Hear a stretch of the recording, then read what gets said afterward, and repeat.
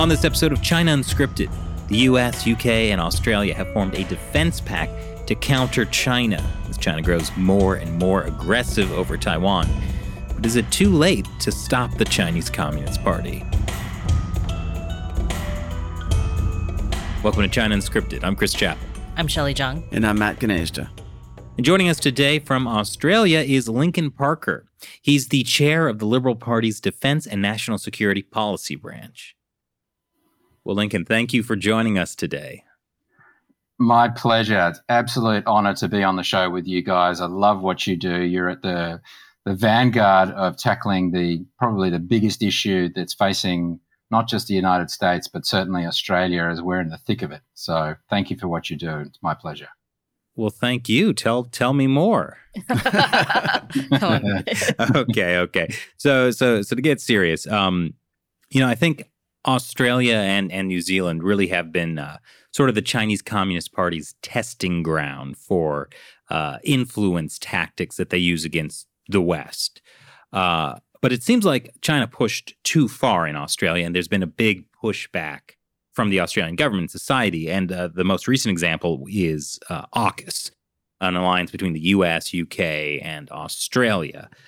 But is AUKUS something that Australia would have done even 3 years ago? Absolutely not, Chris. You're so right. China has been trying to hollow out our willpower from within. I mean, they're very different from what the Soviet Union was trying to do to the West, and that was frontal attacks. Whereas with the West, and particularly in Australia, we've been a test bed, and you mentioned New Zealand as well, and perhaps let's not use Australia and New Zealand in the same breath. Yes. Because we are different countries, and we are certainly looking at our China relations very differently. And so China has been trying to subvert our democracy for quite a long time. And you mentioned the Australian government. It's certainly been the Liberal government has been undertaking a very concerted pushback ever since the time of Malcolm Turnbull. The Liberal Party in Australia being the Conservative Party. Yes, that's right. So we're down under, so things flip, right? So Liberal... They spin in the opposite direction. Basically. That one too. Exactly. So the Liberal Party of Australia is our centre-right party, Conservative Party, a little bit akin to your Republican Party. We are a big tent, so of course we have different views. But certainly under the Morrison government, Scott Morrison is the current Prime Minister of Australia, we've been very front-footed in tackling the Chinese issues of coercion, subversion. You've seen what they're doing in terms of trade. They've put massive tariffs on all sorts of our products, from wine, barley, wheat, through to even coal. But now, as you have seen, they're running out of energy supply. They can't even heat their homes. And now they're having to return to buying Australian coal. Just wait till they run out of wine. Well, it seems they could use the Australian lobsters as a fuel source. So when they did that, it was actually great for Australia, right? Because we suddenly had $20 lobsters to buy.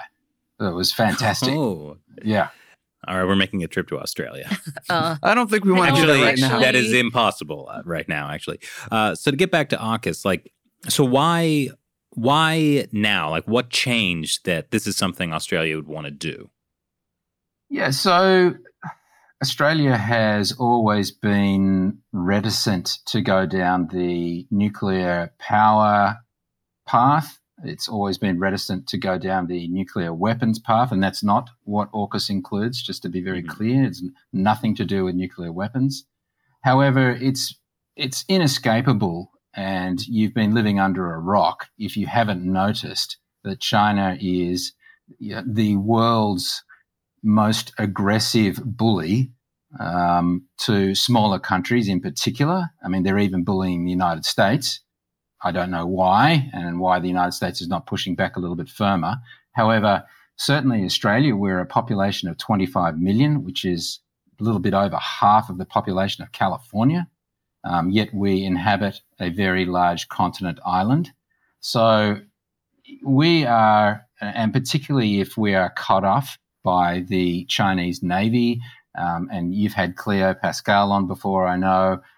You see what the Chinese are doing in the Pacific Islands. That could certainly cut us off from any American aid. So I think Australia has looked at the imminent threat that China poses us and said, look, it is time for us now to have a capability that can certainly help us defend ourselves a lot better than what conventional submarines can do.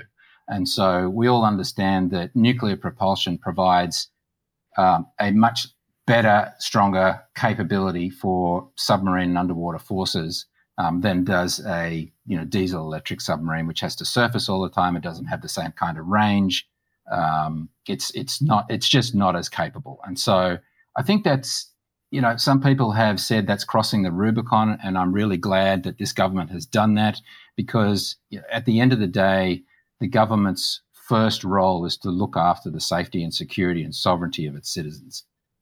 And we can see what China is doing. We've seen what they've done to Hong Kong.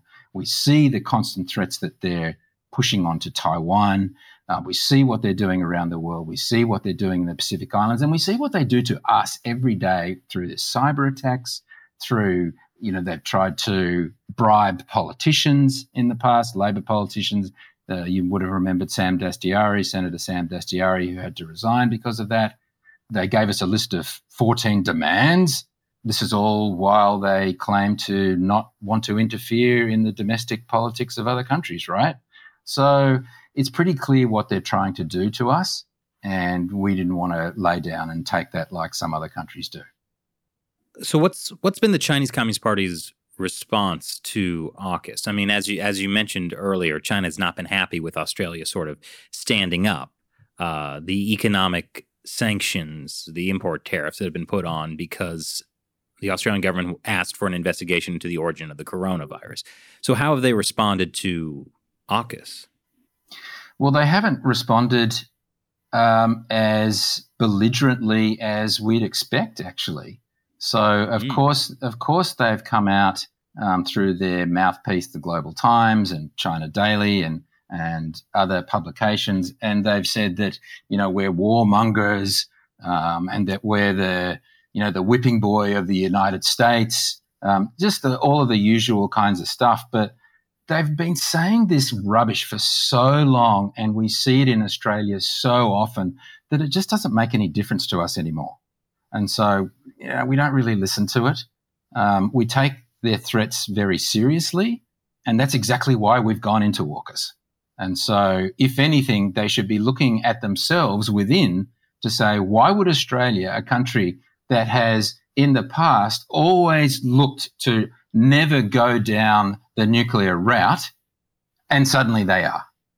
And so they are the entire reason, whilst the government may not state that as bluntly as I have, and I don't speak on behalf of the government, but it's clear that is the exact reason why we are doing that, to protect ourselves from them.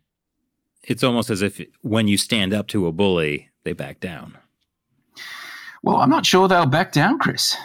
I mean, and we can get into the conversation at Taiwan at a later stage, but, things aren't looking good in Taiwan right now. I mean, we're just seeing the Chinese continue to increase their flights into Taiwan's air identification zone. We're continuing to see the rhetoric being ramped up on them wanting to reunify with Taiwan, although we know that that's, they've never been one nation. So we're seeing the propaganda and the threats really ramping up on Taiwan. And Taiwan is a very significant and strategic democracy in Asia that we need to protect and defend for all of the reasons that I just mentioned. I mean, they are free peoples. They are a democracy. They are about the same size as Australia. In fact, they're about 25 million people. We do a lot of trade with them as well. We should stand, as our former Prime Minister Tony Abbott said yesterday in Taipei, we should stand shoulder to shoulder with like-minded freedom-loving democracies. But from a military perspective, that's the first island chain.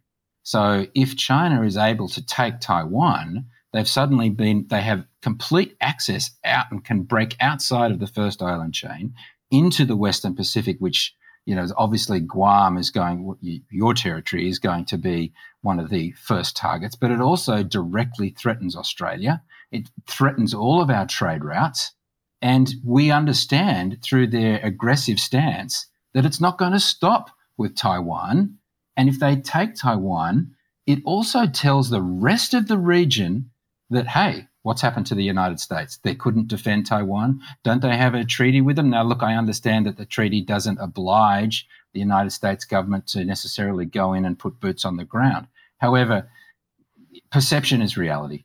We know that Taiwan is an ally of the West. It's an ally of the United States. It's an ally of all of the democracies.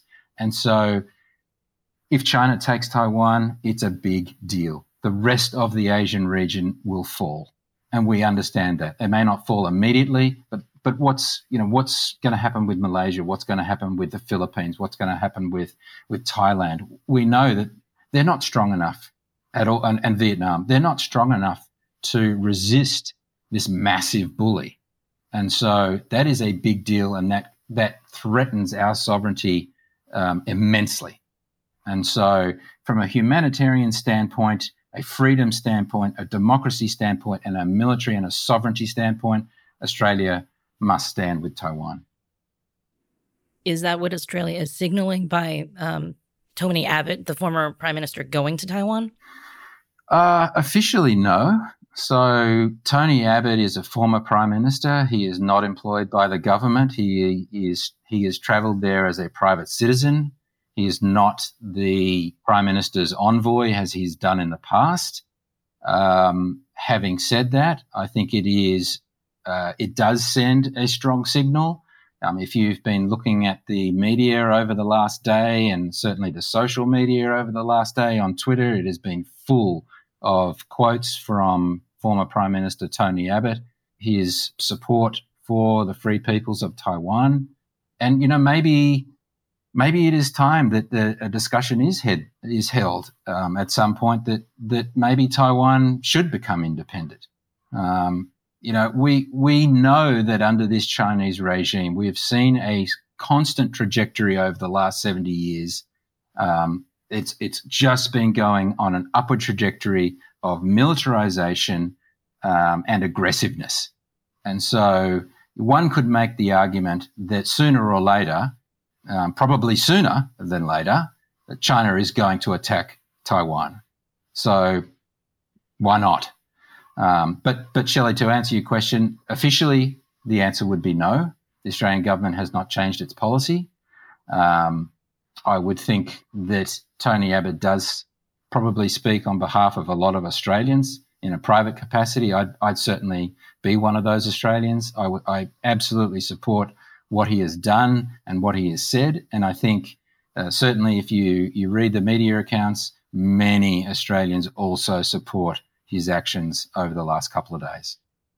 So this is kind of like a page from the Chinese Communist Playbook, which is like, this company is a totally private company with no connection to the government. And now Australia is basically taking a totally private citizen. I mean, I'm not saying that he's connected to the government, but there's obviously that perception, right? I think the U.S. did that recently too, actually, when... Yeah, who was it that went over there completely on his own? It was Pompeo did after he... Didn't he? Didn't he? Okay. Pompeo, if he didn't go, he was going to go. But there are cases where they send people who are not in the government anymore. When you say they send people, who's doing the sending? You're saying that the private citizens go completely on their own. Completely on their own. That's right. Okay. Yeah. Well, as Lincoln said, perception is reality. Yeah.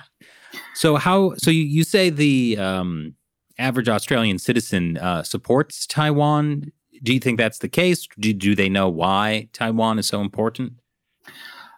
I don't think the average citizen probably knows why Taiwan is important militarily. And I think that's certainly a job that the government needs to do better. And as chair of the Liberal Party's Defence and National Security Policy branch, that's something that I try to do both internally within the party, because there's also a lot of party members who have no idea of why Taiwan is strategically and militarily crucial to the safety of Australia. But what we do, certainly since COVID times, a lot of it, well, all of our meetings are now just like this. So they're done via video conference. And we've opened up our video conferences to not just party members, but to others. And so, yeah, I think that Australian public supports Taiwan more because they see Taiwan as a fellow democratic, freedom-loving society that doesn't want to get crushed under the boot of the Chinese communists. Australian public, our media has been quite good at showing what the Chinese communists have been doing to the Uyghurs and to Hong Kong. So this whole one country, two systems thing, well, how did that work out for Hong Kong? It didn't. The Chinese communists lied. They had a deal in place with the British. They broke the deal. They did whatever they wanted, and they crushed whatever democracy and freedom that was left in Hong Kong. So Australians have seen that on our media, and they've seen the concentration camps where they're shaving the heads of these poor Uyghurs simply because they're Muslim and they're not ethnically Han Chinese, and they're sticking in them in so-called re-education camps. So the Australian public kind of looks at that and goes, well, hang on, that's not right. That's not cool. It's not fair. Why would we support China reunifying with Taiwan when we know that they will crush them, and they have thousands of missiles pointed at them, and they fly their fighter jets at an increasing number over their island every day? That doesn't sound like peaceful reunification to anybody. So, yeah. So besides obviously the moral support, that Australians feel towards Taiwan, walk us through what would be, over time, the direct impact on Australians should the Communist Party successfully conquer Taiwan and bring it under their rule. Like, what's going to happen to the rest of Southeast Asia and the neighboring islands? Well, yeah, it's a good question, Matt. I mean, it's scary because, as I said, we aren't a major superpower. We're a small country living on a very large island.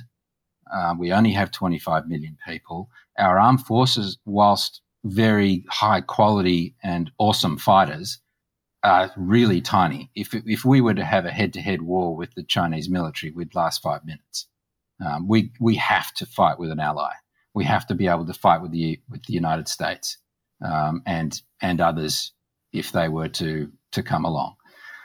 So I think what China tries to do, and we talked about this before, is rather than what the Soviets did, which was full-on frontal attacks all of the time, China tries to rot you from within. And so the Liberal governments under both Malcolm Turnbull and Scott Morrison have been trying to stop that from a legislative perspective. So we don't, we've banned Huawei, for instance. We have legislation that prevents foreign interference, foreign influence, and all those sorts of things. And they're squarely aimed at China, even though that's not stated. I mean, it's aimed at any country, but really it's only China that does that on any major scale. So what would happen if the Chinese communists were to take Taiwan would be, as I said before, the other countries in the region would begin to submit to China's will. I'm not saying that China would go and necessarily invade the Philippines. They may build more artificial islands. They may take an island or two from Japan that we can talk about later. But we will see that these other countries in the regions will essentially become vassal states. Now, in time, when Australia is ringed, we are encircled, what are you going to do? And then you've got the other half of the Australian politics being the Labor Party. And, okay, sure, I am partisan, but I would give them due if there was due to be given. The Labor Party come out very strongly with an engagement policy with China. They've always wanted to engage and manage the China relationship. So the Labor Party of Australia, or the Australian Labor Party's patron saint, is a guy called Gough Whitlam, who was a disaster as a prime minister. But his claim to fame was that he got to Beijing before Nixon and started our diplomatic relationship. And since then, you've had a number of Labor leaders whose mantra is to engage and work with the Chinese, which is, what we did right up until Malcolm Turnbull sort of said, well, hang on, no, this is not right. And Scott Morrison has actually taken the ball from Malcolm Turnbull and run even further with it. Well, so I'm glad you brought this up. Like, Australia has changed dramatically in its view of China over the years, but as I understand, there is still pushback against that there are some elements of the government, maybe society, that want to return things to the status quo. Well, that's right. So, of course, you're going to have some elements of business that want to make money, and I get that. You're a business, you want profit.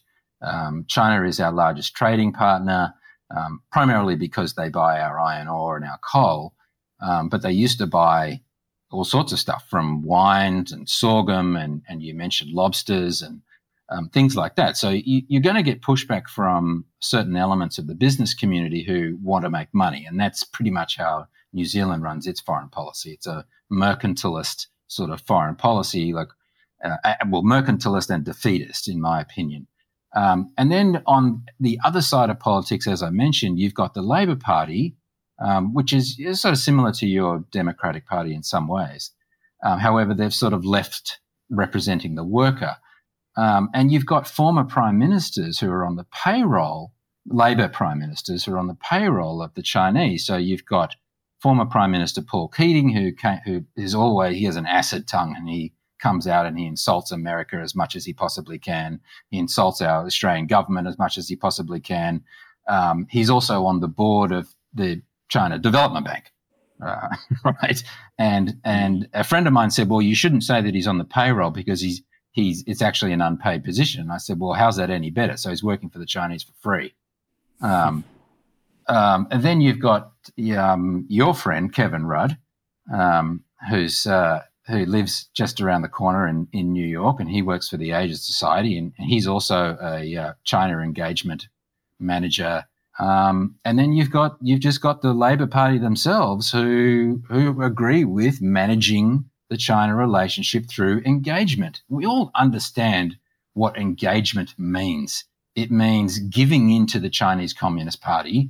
It means going back to the old days where they had a lot of influence over us and could call the shots on foreign policy and could go through their list of 14 demands that they had of the Australian government, and we would put up with it.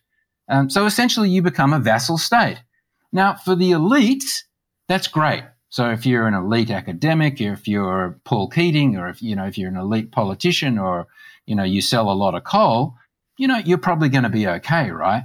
But for the average Australian, you don't want to be a vassal.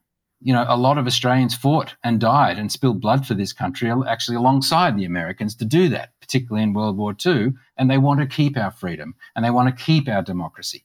And so, yeah, we're kind of battling against that. And, I am getting political and I am in the Liberal Party. I do want to see Scott Morrison return. We're going to have an election early next year. It's not just because I'm a Liberal. I'm certainly no one-eyed Liberal, and I get in trouble for saying things all of the time. I don't particularly want to be a politician myself. But I worry that if we do elect a Labor government, that we will go back to the good old days of engagement and managed relationship and bowing down and kowtowing to China. That'd be disastrous. You mentioned, the business people who want to do business in China and do the trade and things like that. And I think when you mentioned the U.S. earlier could take a harder stance against China than it is doing, I think that's one of the main battles we're facing. Politically in D.C., it seems like standing up to China has become one of the few bipartisan issues that's happened over the last couple of years, especially with what's happened in Hong Kong with the Uyghurs. But there's still this very large Wall Street business lobby that is constantly trying to, push back to let's not decouple, let's recouple with China. as the trade representative just said, durable coexistence, Yeah, whatever and that means. she also used recoupling in her speech that she said recently. And, I was wondering in Australia, with the punishment that you've been going through on the trade sector over the last year, essentially, has that changed people's minds about trading with China? Or are people still, are the business people still that gung-ho about it? So I don't think it's changed the minds of the average citizen whatsoever. So if you look at the polling that we take on a regular basis of Australians' attitudes towards the Chinese Communist Party, they've fallen off a cliff. So business are aware of that. So they have to tread cautiously. We in recent times we've heard the business lobbyists come out and say that we should start re-engaging with China. So we do have some of that. We don't have as powerful a Wall Street that you have that makes billions of dollars or whatever it is off doing business with China. Whether people win or lose, they still take their cut. So we don't have that. And what the Australian government also did was to try and use our trade agencies as best as we could to try and find other markets for our goods and services. And so when you look at the totality of trade, whilst they hit us really hard on a number of our exports, and we've talked about those, and sorghum and wine and whatever, the overall trade has kept pretty steady because the price of iron ore was at record highs, and so we make a ton of money from exporting iron ore, which we do to China primarily, but also coal. So particularly with this energy crisis, the coal price has gone up. So our export earnings haven't taken that big a hit, actually. So it from an overall perspective, it hasn't. Their trade war against us, even though they're meant to be members of the WTO, their trade war against us for political reasons has not worked. So sort of a theme we've been having is the idea of perception is reality. You've been saying that the Australian public, the view of China has fallen off a cliff. What is being done to sort of manage the perception of China, both within the government and in Australian society at large? Is it just something that's naturally happening as the Australian media is reporting on issues like Hong Kong, the Uyghurs, or is there anything that can be done to really clarify in people's minds what the Chinese Communist Party is, especially when you have politicians who are arguing for recoupling?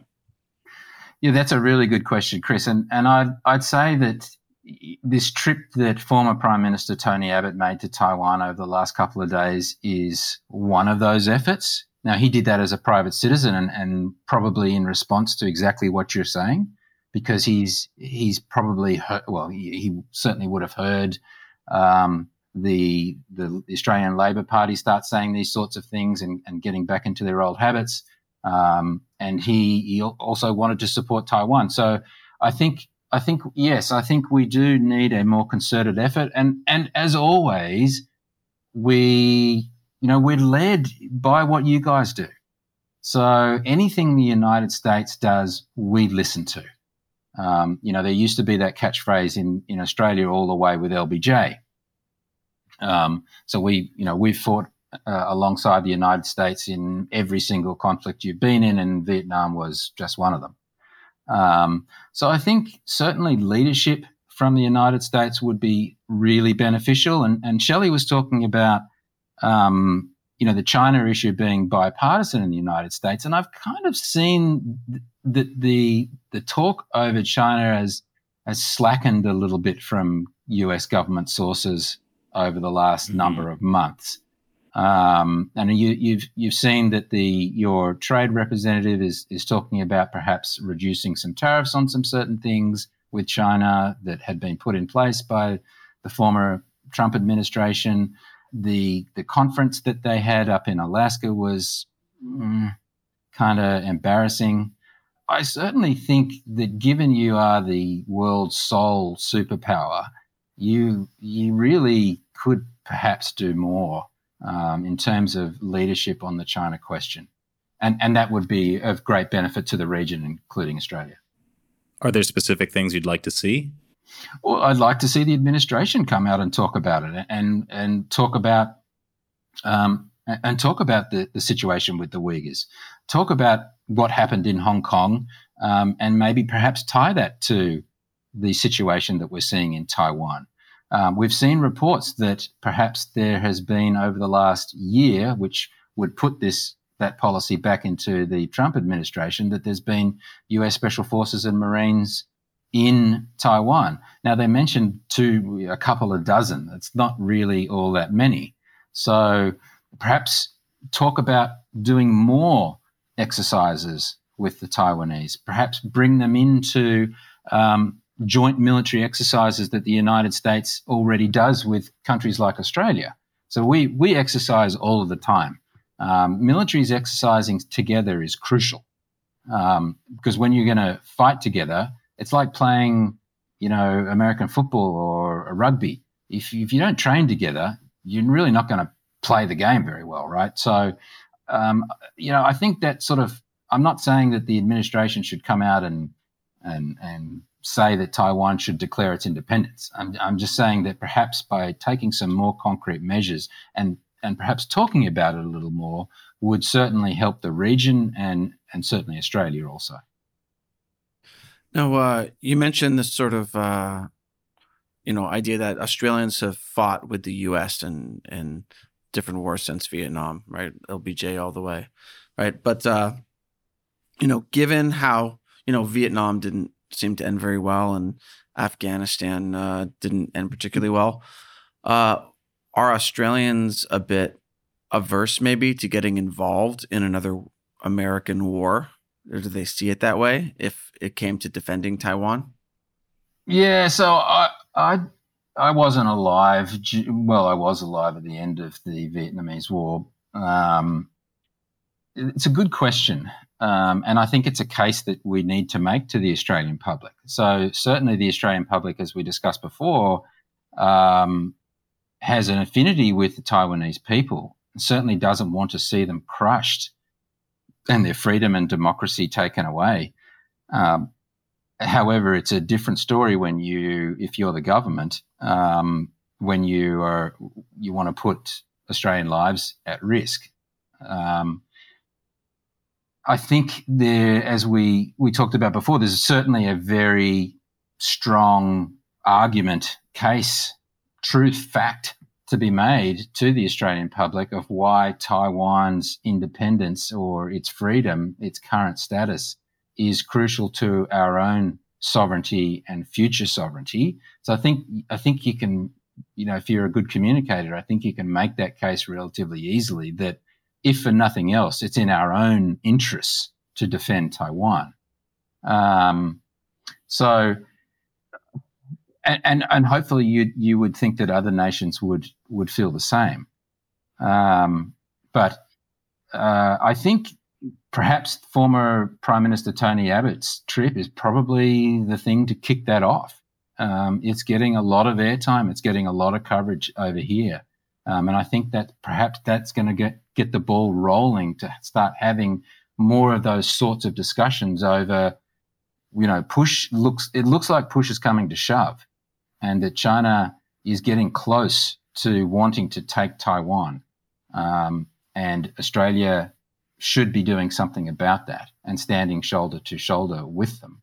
Obviously, it's never easy to talk about war. No one really wins with war. What we would hope to do is to free Taiwan, or at least, get the Chinese communists to back off. Well, I guess the best outcome is that China doesn't attack them at all, but, that's not looking positive. Well, deterrence is certainly a major part in preventing a war. And besides just AUKUS, Australia is also a part of the Quad, which has seen, a new life in the past couple of years. What is the relationship between Quad and AUKUS? All these new security alliances obviously aimed at China.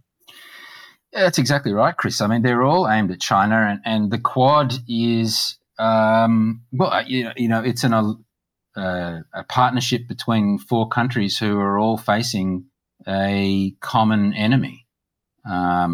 You've got Japan, who are obviously geographically very close to China. You've got India, who share, a border on the Himalayas with China and have been attacked. They had that dust up not that long ago. And in fact, I think we just had another incursion on the Himalayas yesterday, where some PLA soldiers accidentally wandered into Indian territory. The Quad is super important because it brings, the world's largest democracy in India together with the United States, Japan, and Australia.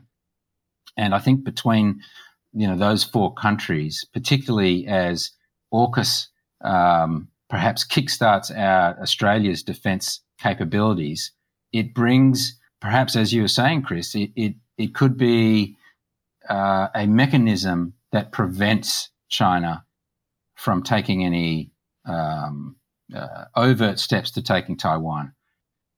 Although I think you have to ask yourself, the question is that going to stop Communist China from taking Taiwan now, or is it just going to delay it?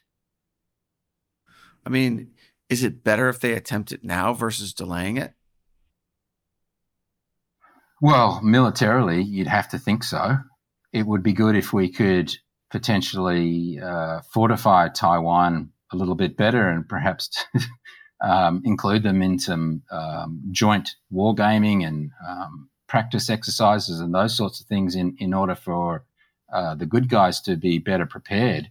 But at the same time, the longer it goes on, the stronger the Chinese military becomes. I mean, we've seen their navy now become the largest navy in the world, and it's not just their navy; they have a maritime militia. You can double-hulled boats that they have, or double-hulled ships, can do a lot of damage. So I think the longer, in some senses, you wait, the more powerful they become, and if they can deny access to the region to the Americans, or anybody for that matter, then, it's all over. So it sounds like the delay, basically, it depends what we do with the time. Yeah, that's probably a fair point, Shelley. It depends on what we do with the time. And, to give the US government their due, they've initiated AUKUS together with us and the POMs.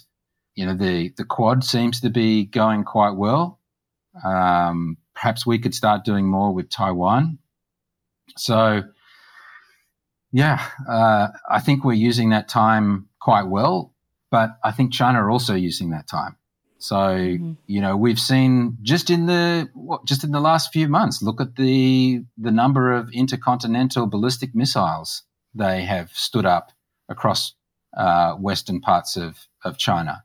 Look what they're doing with their jet incursions in Taiwanese airspace, including one of their newest aircraft that's similar to a Growler, so an electronic warfare, an EW sort of aircraft. So they looks like they're training and preparing to attack pretty quickly. So I think you're touching on like a really important point here that, for all the talk of like durable coexistence, the Chinese Communist Party is a brutal authoritarian regime that is overtly at war with the West. Taiwan is just one of these issues. What can be done to fundamentally resolve this issue? It's not a matter of just defending Taiwan, because it's bigger than that. That's the $64 million question, Chris. Like, it's not going to go with away. inflation, that's not that much money. So, yes, I understand you're having some rather bad inflationary problems in the United States with $5 a gallon gas, and soon we'll all be millionaires. No, it's just temporary. Yes. So I don't know. I think that's a question for Tony Blinken and the State Department and those geniuses. Yeah, really, can we coexist with the communist Chinese? Personally, I don't think we can. I mean, we've seen their trajectory. We've seen what they continue to do. They don't stop. They keep going. They don't have elections. This Xi guy has made himself emperor for life, but I don't think we should ever get into discussion where we say it's only Xi, that Xi is the problem. He's not the problem. He's part of the system. He grew up in the system. He is just a part of the system. If there was some internal troubles that happened, I don't think it will, but somehow they got rid of Xi, then perhaps you got a smarter guy that came in and started backing off a little bit. It's still only a matter of time before we get back to this situation, and it's even worse. Mm-hmm. So That's a really hard question to answer, Chris. I mean, you just want to say we've got to get rid of the Chinese Communist Party, right? I mean, that's the answer. But how do you do that? I don't know. We stop giving them money. Number one. Yeah, well, but they have nuclear weapons. They have ICBMs. They have a massive military. Their navy is now larger than the United States. They're not afraid to use trade sanctions for political purpose whenever it suits them. They don't abide by any contracts, any rules. They're in the WTO. Bill Clinton brought them into the WTO. They don't abide by the rules in the WTO. They don't abide by treaties. They did a treaty with the United Kingdom and then broke it and then crushed Hong Kong. So I can't see really what you can do with a regime like that. I don't know. I mean, I think it really does come down to we have to stop funding them. Because if you look at things like the power shortage, right, it's bad. It's so bad, and it's been bad since the summer. And it kind of only started to, Western media only started understanding how bad it was a couple weeks ago. But you have factories that are only open 1 day a week or 2 days a week. They're so short on electricity. And if that continued, that would be a huge blow to the Chinese economy. Now, of course, we're so interrelated now, it would affect the world economy. But with things like Evergrande, we're pumping so much money into Chinese companies, often Chinese state-run companies. BlackRock still says triple investment. They still say triple. We are funding the Chinese Communist Party. So if we had, the things like the tariffs, if the trade sanctions, when you start cutting off the funding, the economy is the primary thing for them. They have to keep that running, or else they will face massive internal unrest. Things like the Australian coal thing that you mentioned, when they held 1 million metric tons of Australian coal for a year in ports. And then they had no choice but to let it come in because they needed it. That was still only a day's work. Yeah, if these kinds of things continue, it's going to spiral out of control for them. But if we keep pumping money into their system, we are propping them up. Well, that's a really good point, Shelley, and I think we have to stop. Yeah, the first thing to do is to stop propping them up, stop funding them. Stop Wall Street pumping our 401k money. Over here in Australia, we call it superannuation. And exactly right. Try to push back. Instead of reducing tariffs, increase tariffs. However, I wonder, is it too late? So we could do all of these things, or the United States could take the lead and do these things, and that would cause some harm. And perhaps it might make them back off for a little while and wait out for a new administration. Maybe they wait 10 years. Maybe they make 15, 20 years. Maybe they don't care what happens to their population. Maybe they treat their population like North Korea treats their population. We all know that they spend more money on internal security than they do on external security, which is mind-blowing. And at the same time, they will probably have willing trade partners from other parts of the world. You're absolutely right. We should stop funding them immediately. We should take a more, I don't want to say an aggressive stance, but just call them out for what they do. Just announce the facts to the public so that the public is aware of their actions. And yeah, maybe we can do some of those sorts of things and that'll help. I don't know, I'm not sounding very positive here. I feel like, I mean, you're a defense guy, and all the defense people we talk to, you've been sounding the alarm for so long, right? Well, yeah. I don't know if you've had U.S. Navy Captain Jim Fennell retired on, but he's been studying the rise of China as part of his career in Navy intelligence for 30 years. He was let go by the Obama administration for simply mentioning that China was a potential threat. All of those things that people like Jim Fennell and Grant Newsham and others have been saying for all of this time, and indeed Bill Triplett, who wrote The Year of the Rat, have been saying this since the 80s, if not before, and yet we have not heeded any of their advice. Many businesses and elites have become tremendously rich, including our university system, and that's the same here in Australia. And people get rich, they don't mind looking the other way. So, yeah, from a defence perspective, from an Australian defence perspective, as I said before, there's not a lot we can do without the United States. We're a very, very small defence force, so we have to fight alongside the Americans or the British and the Japanese and the Indians. So, it really, unfortunately, comes back to the world is still led by you guys. And that's meaningful. Perhaps, I used to live in America for a long time, and perhaps you don't realize that. But you really are. You are the world leaders. You do represent the free world. And other countries do follow you, admire you, listen to you, and want to be led. So I'm putting it all on your shoulders. Nothing we can do. No, that's not true. We'll stand with you as we have always have. That you can count on most Aussies to do that. Well, yeah, I think as we've talked about, it really is a war of perception. And, at least I've known since when I started China Uncensored in 2012, I did it because I didn't think most Americans even were thinking about China. And over the course of this 9-10 years, I've seen that change tremendously.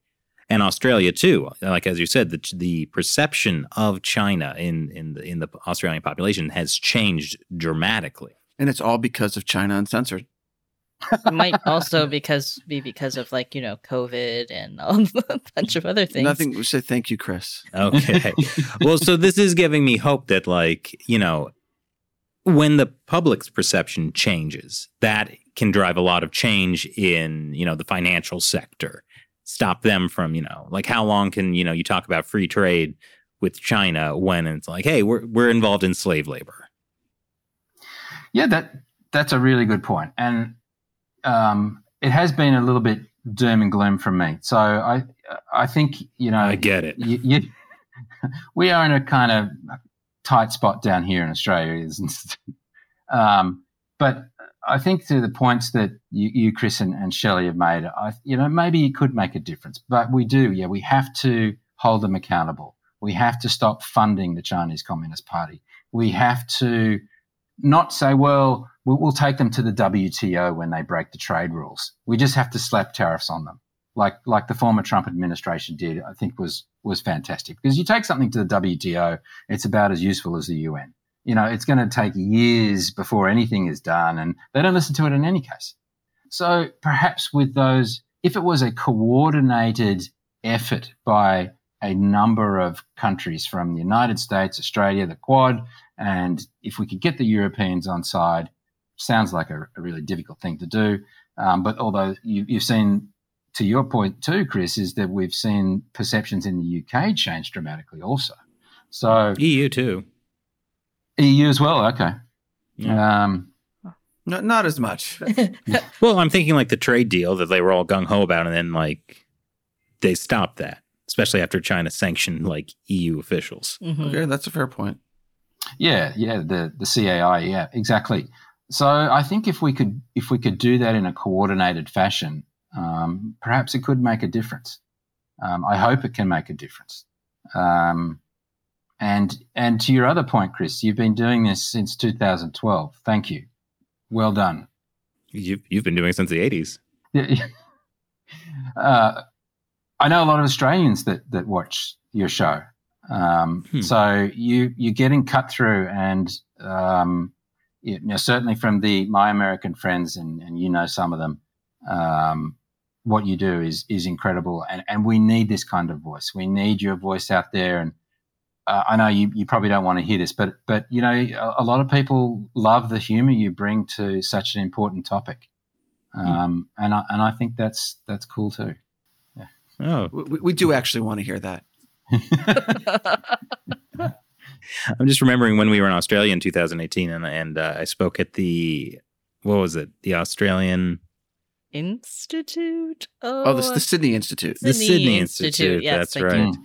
Yeah, that was a very interesting experience where some of the higher ups in that organization were not entirely happy with my message about China, but In Australia. yeah, but everyone in the audience was very, very happy about it. It seemed. Oh, well done. Oh, thank you. Well, so another question I have is, China does have still tremendous influence around the world. I think COVID is a great example, like how they spun that to their advantage. And I'm just wondering, China has been pushing this zero COVID policy, and I know Australia has something similar. Do you think there's any kind of sense that the Australian government was inspired by China's zero COVID policy? I don't know if we even want to get into all of this. Well, I know Matt does. Yeah, look, I think a lot of the world was duped, not just by China with regard to the virus, being made and distributed by China, but also looked at the way that they handled it, and they came out and said, "Well, this is the way we're handling it by locking everything down." And I don't think we welded anybody into their homes like the Chinese did, but I think a lot of health bureaucrats probably looked at that and said, "Oh, well, geez, that seems to work there. Lock people up, don't let them go anywhere, and you can't catch the virus, right?" And so perhaps that's a massive oversimplification, and I'll get in trouble from the Chief Health Officer of New South Wales and elsewhere. But I don't know. I mean, we'd have to ask them. But I mean, well, what could they do to you? Put you under house arrest? Yeah. I guess there's not much more they can do to me. You are talking to us from lockdown. I am talking to you from lockdown. Yes, we have a new premier of the state of New South Wales. I'm pleased to let you know. So premiers in our states are equivalent to your governors. So our new premier, who was newly installed as of Monday of this week, is a man named Dominic Perrottet, and he is accelerating the timetable to freedom. So he's a little bit different to his predecessor. He doesn't bring out the Chief Health Officer to provide daily updates.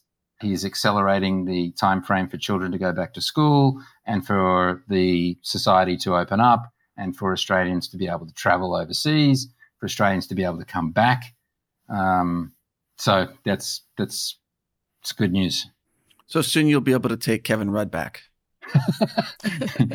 No, thanks, mate. I mean, Kevin Rudd has had to kind of do a little bit of an about face where I think he's realized, at least in the US, the whole absolutely re-engagement thing is not that's not a message that's politically okay right now. So he's kind of pivoted a little bit to, if we just get rid of Xi Jinping, then he's the problem.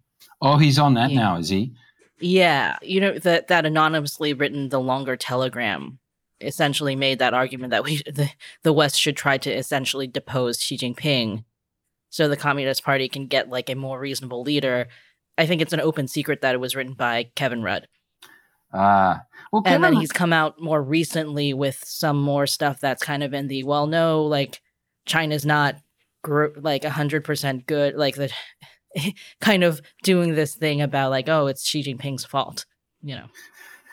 Yeah, so as we talked about before, I think that's dangerous because you're just going to replace Xi Jinping perhaps for a small amount of time with someone who's going to bide their time and then hit us with an even bigger stick. And the other thing, as you probably well know, because Kevin Rudd lives in your state, is that Kevin Rudd says different things to different audiences, that whatever they want to hear. So he'll say things down in Australia that support the Australian Labor Party that says, well, Australia should be re-engaging and have an engagement policy with China. And then he'll say something completely different in the United States. For the engagement policy people, what kind of, like, what is their argument essentially? Like, what kind of China do they see us or Australia engaging with? Well, they don't see China as a threat. So, firstly, they don't talk very much about Hong Kong. They don't talk at all about the Uyghurs. They don't talk about Taiwan. All you have to do is, and don't do this, but Google Paul Keating. Don't do that because we could just forget about him. He's, hopefully a non-entity, although he does have influence within the Australian Labor Party, which is why it concerns me. But so they don't talk about those things. And then they say that China is actually not an expansionary power, that they don't want to control anybody. Okay, I'm sure the Tibetans and the Uyghurs and the Hong Kong and Taiwan would disagree with them. Or India. Yeah, and Southern Mongolia. I mean, the list does kind of go on. Yeah, exactly. But so these are the things that they say. And I don't, it blows the mind, right? Because you are either on the payroll or you are ideologically sympathetic with communism. And you think that would be that being a vassal state. So the other thing that they say is that the United States is spent. You're done. And that China is there's nothing you can do. China is going to win. They're going to be the biggest economy. They're going to be much bigger than you Americans. We don't like Americans in any case. China is in our region. We are a South Asia country. We should be engaged with our region. Bugger the Americans. You're done anyway, and you're not going to come and help us. So we should put our lot in with China. So that makes absolutely no sense, but that's what's behind their thinking. Well, so this is kind of why I brought up some of the COVID policies, because like my concern is that there are plenty of people in government and big businessmen who see the authoritarian control the Chinese Communist Party has over society, and that is appealing to them. They would like to have that kind of power over their countries. Well, I mean, the state in Australia with the most, I would say, restrictive lockdown policies has been Victoria, and that is run by Premier Daniel Andrews, who is incidentally the premier who sort of independently signed a sort of Belt and Road Initiative deal with China in like this weird way where the federal government was like, you can't do that. And he's like, yeah, I'm going to do it anyway. I mean, like, what's going on in Victoria? So Victoria is it's a little bit like California in that it's become almost a one-party state. I think the Liberal Party would love to be able to get back into state government in Victoria, but I'm not sure that they would be that successful. I hope I'm wrong. I'm probably going to get a lot of people from Victoria and the Liberal Party being very angry at me for saying that, but you can see the same thing even in Queensland, which is the state to the north of me, where you've had just consistent Labor governments with perhaps a one-term Liberal government here and there. And this is pretty much the same in Victoria. You've had a lot of Labor governments. And up until just very recently, Premier Daniel Andrews' polling has been good. Like, you know, you get people internal that are saying, well, he'd still be elected, despite, as you point out, Matt, that he unilaterally went out and signed a deal with the Chinese Communists on Belt and Road Initiative, which generally states don't do, because it's signing treaties and doing foreign trade deals is something that the federal government did, but we just didn't have anything on our books, on our legislation that prevented it. This Liberal government has now put something on the books and has cancelled that deal and any other future deal. And in fact, it's retrospective.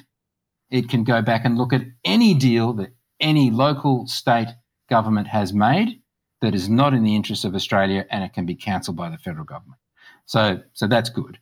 But yeah, so I think you're right that perhaps there have been some authoritarian sorts of people like Dan Andrews that have looked at what China has done and copied it and done it in Victoria. So Victoria is now the world's most locked down city, or Melbourne, and it's a shame. Yeah, it's funny you compare it to California, because I always thought of Melbourne as kind of like the San Francisco of Australia. You know, you got the trolleys, and it's like a nice, friendly place. But also like, but Victoria State being like California, with this governor in California, our governor.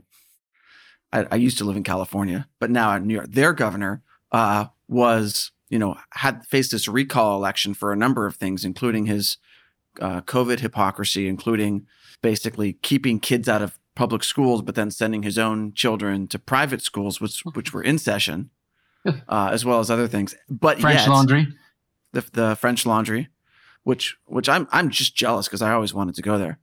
But then he got, you know, he won his recall election. He survived with like 60-something% support, which to me was like mind-boggling, right? That like you look at what he's done, you think, wow, like how do people still support that? And yet they do. So I think it's an apt comparison you made. Yeah, and that's right. So I spent a lot of time in San Francisco, and I did my undergraduate at University of California. Go Bears. Yes, go Bears. Yes. And you somehow ended up working for the Liberal Party? Yeah. San Francisco, Berkeley, and conservative. Okay. Yeah. That must have been interesting.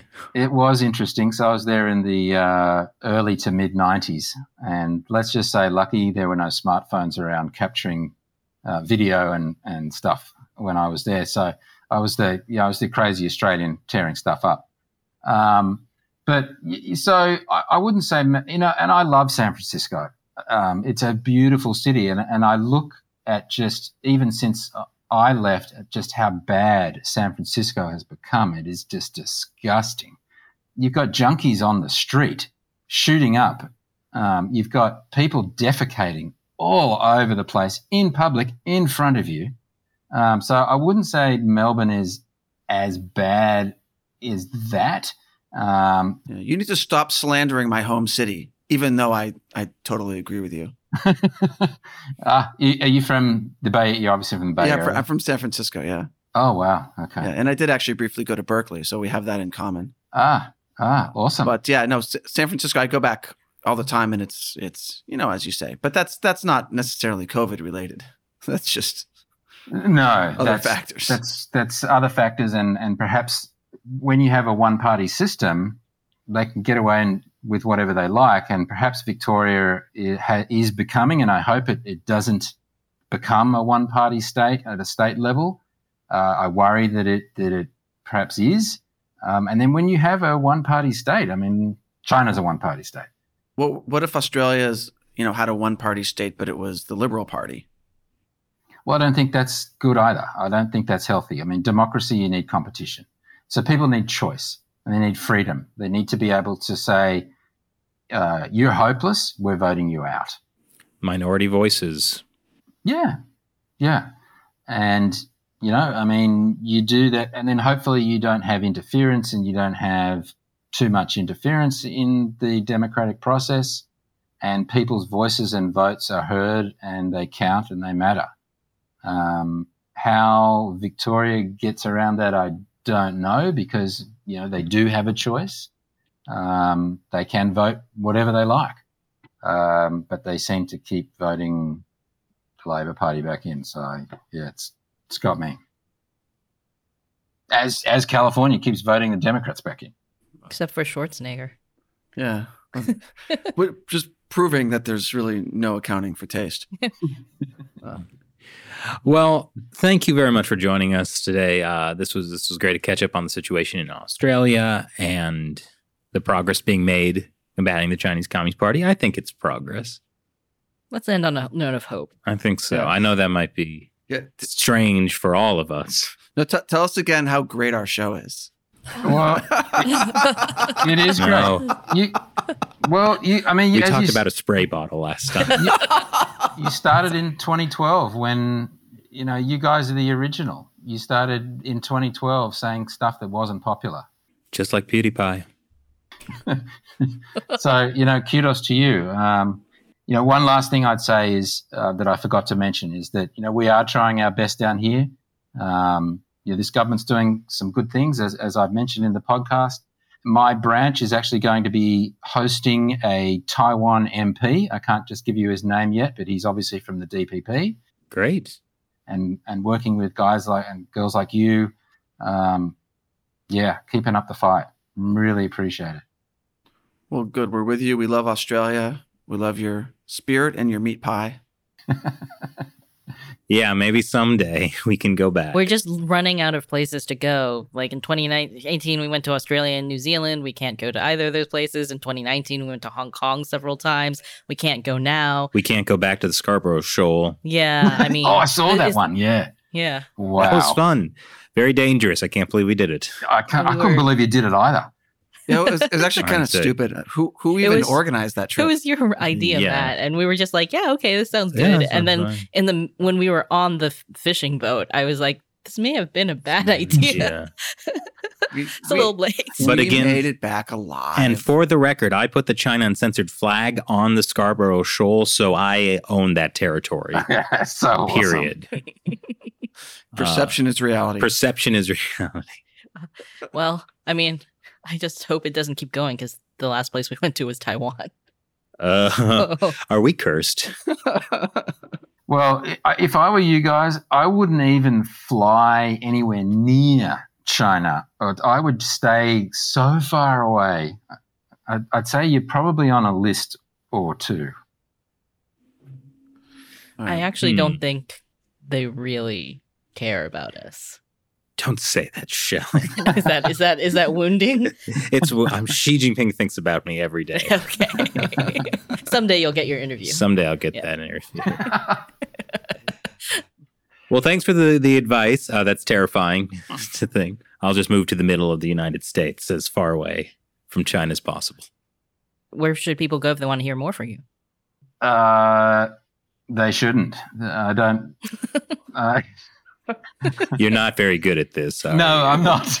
Well, yeah, I mean, I don't have a website or anything. So, I mean, I'm a member of the Liberal Party. I chair our Defence NatSec policy. You don't even have a Twitter? Oh, yeah, I am on Twitter. Yeah, Lincoln Parker, at Lincoln Parker 5. Sorry, I didn't do that very well. It's okay. Lincoln Parker, not Lincoln Park. Yes, Right, you're not. Yes, that name has dogged me for so long, and I've been on Sky News a little bit recently. So they put you on, and you're listening to the producers before you actually, the host comes on, and they're just ripping into me about my name, and and Wow. yeah. Sorry we missed our chance. Yeah, well, you could have, yeah. So, and then, of course, everyone in Australia spells it Linken. Let's make sure we spell it right. We have a president with that name. We'll be fine. That's true. Yeah. All right. Well, thank you. We'll put your Twitter account below so Expect big follows. Thanks, guys. Really appreciate it. Love what you do. Thank you. Thank you. You know, I was thinking a lot about what Lincoln said about how Australia really still looks to the U.S. to be the leader, like to be the global superpower. And I was thinking about how there's been discomfort, right, in the U.S. domestically with the idea that the U.S. we shouldn't be a superpower, or like we're not the police of the world. Why do we need a superpower, right? Yeah. And I can understand some of that with things that happened in Iraq and Afghanistan, but like if we are obviously going into like a new Cold War with the Chinese Communist Party, believing from the time that they started in 1949 that America is a threat to their very existence. Mm-hmm. They haven't stopped that. So, unless you'd have to basically do the burying your head in the sand thing. Yeah. Well, this was something that was discussed recently at the Oslo Freedom Forum in Miami, that, this is a Cold War. All the major authoritarian countries are banding together in common cause to attack and undermine the West, whether you're talking about troll farms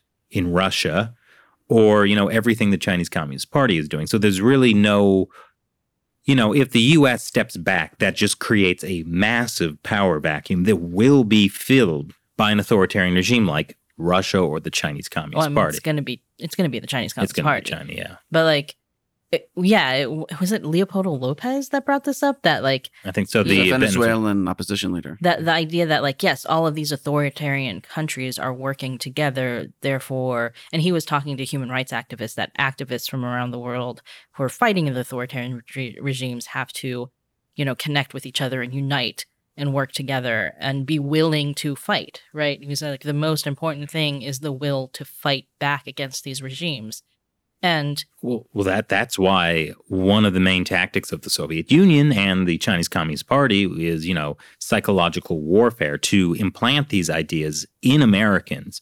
The U.S. is, the worst country in the world, worse than anybody else. We shouldn't do anything. We should step back. Also that it's just not worth fighting, right? Because Lincoln was right when he was like, it is difficult to talk about war because it's sacrifice. People are going to die. Like, it is difficult to talk about this. But, at the same time, we've seen, and we've done episodes about this, how the Chinese Communist Party's like political information warfare against Taiwan includes things like trying to convince the rest of the world that Taiwan's just not worth saving. Perception warfare. Like a article in the Business Insider written by an American who says something like, is Taiwan really worth like a nuclear war? Like as if the Chinese Communist Party is going to like launch nukes at the U.S.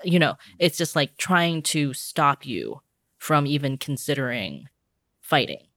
And like as Lincoln was saying, that like if China does take Taiwan, that's it. The U.S. is no longer a superpower. China will dominate the region. Yeah, I mean, I don't think it's as much about the U.S. not being a superpower as what it does to all the countries. Mm-hmm. I think that is the end of the U.S. as a superpower, right? Because every country in Asia, and that even includes Australia, will have to completely recalculate the balance of power, with China being the dominant force because the U.S. failed.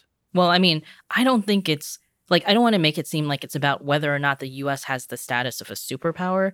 It's about who is filling that vacuum now. Exactly. It's either, the U.S. beliefs of freedom and democracy or the Chinese Communist Party. The loss of the U.S. as a superpower means China is the superpower, and that should be terrifying to everyone.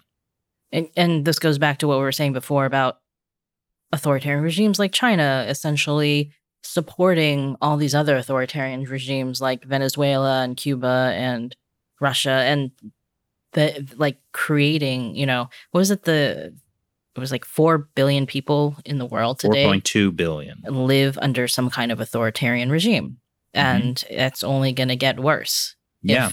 If Taiwan falls, if the Chinese Communist Party consolidates power over the region and then starts to move, it's just going to be bad. And And I was thinking about, the Biden administration's whole, we need to work with allies thing, which is like a double-edged sword, right? Cleo was here and she pointed out that, it depends which allies you're talking about.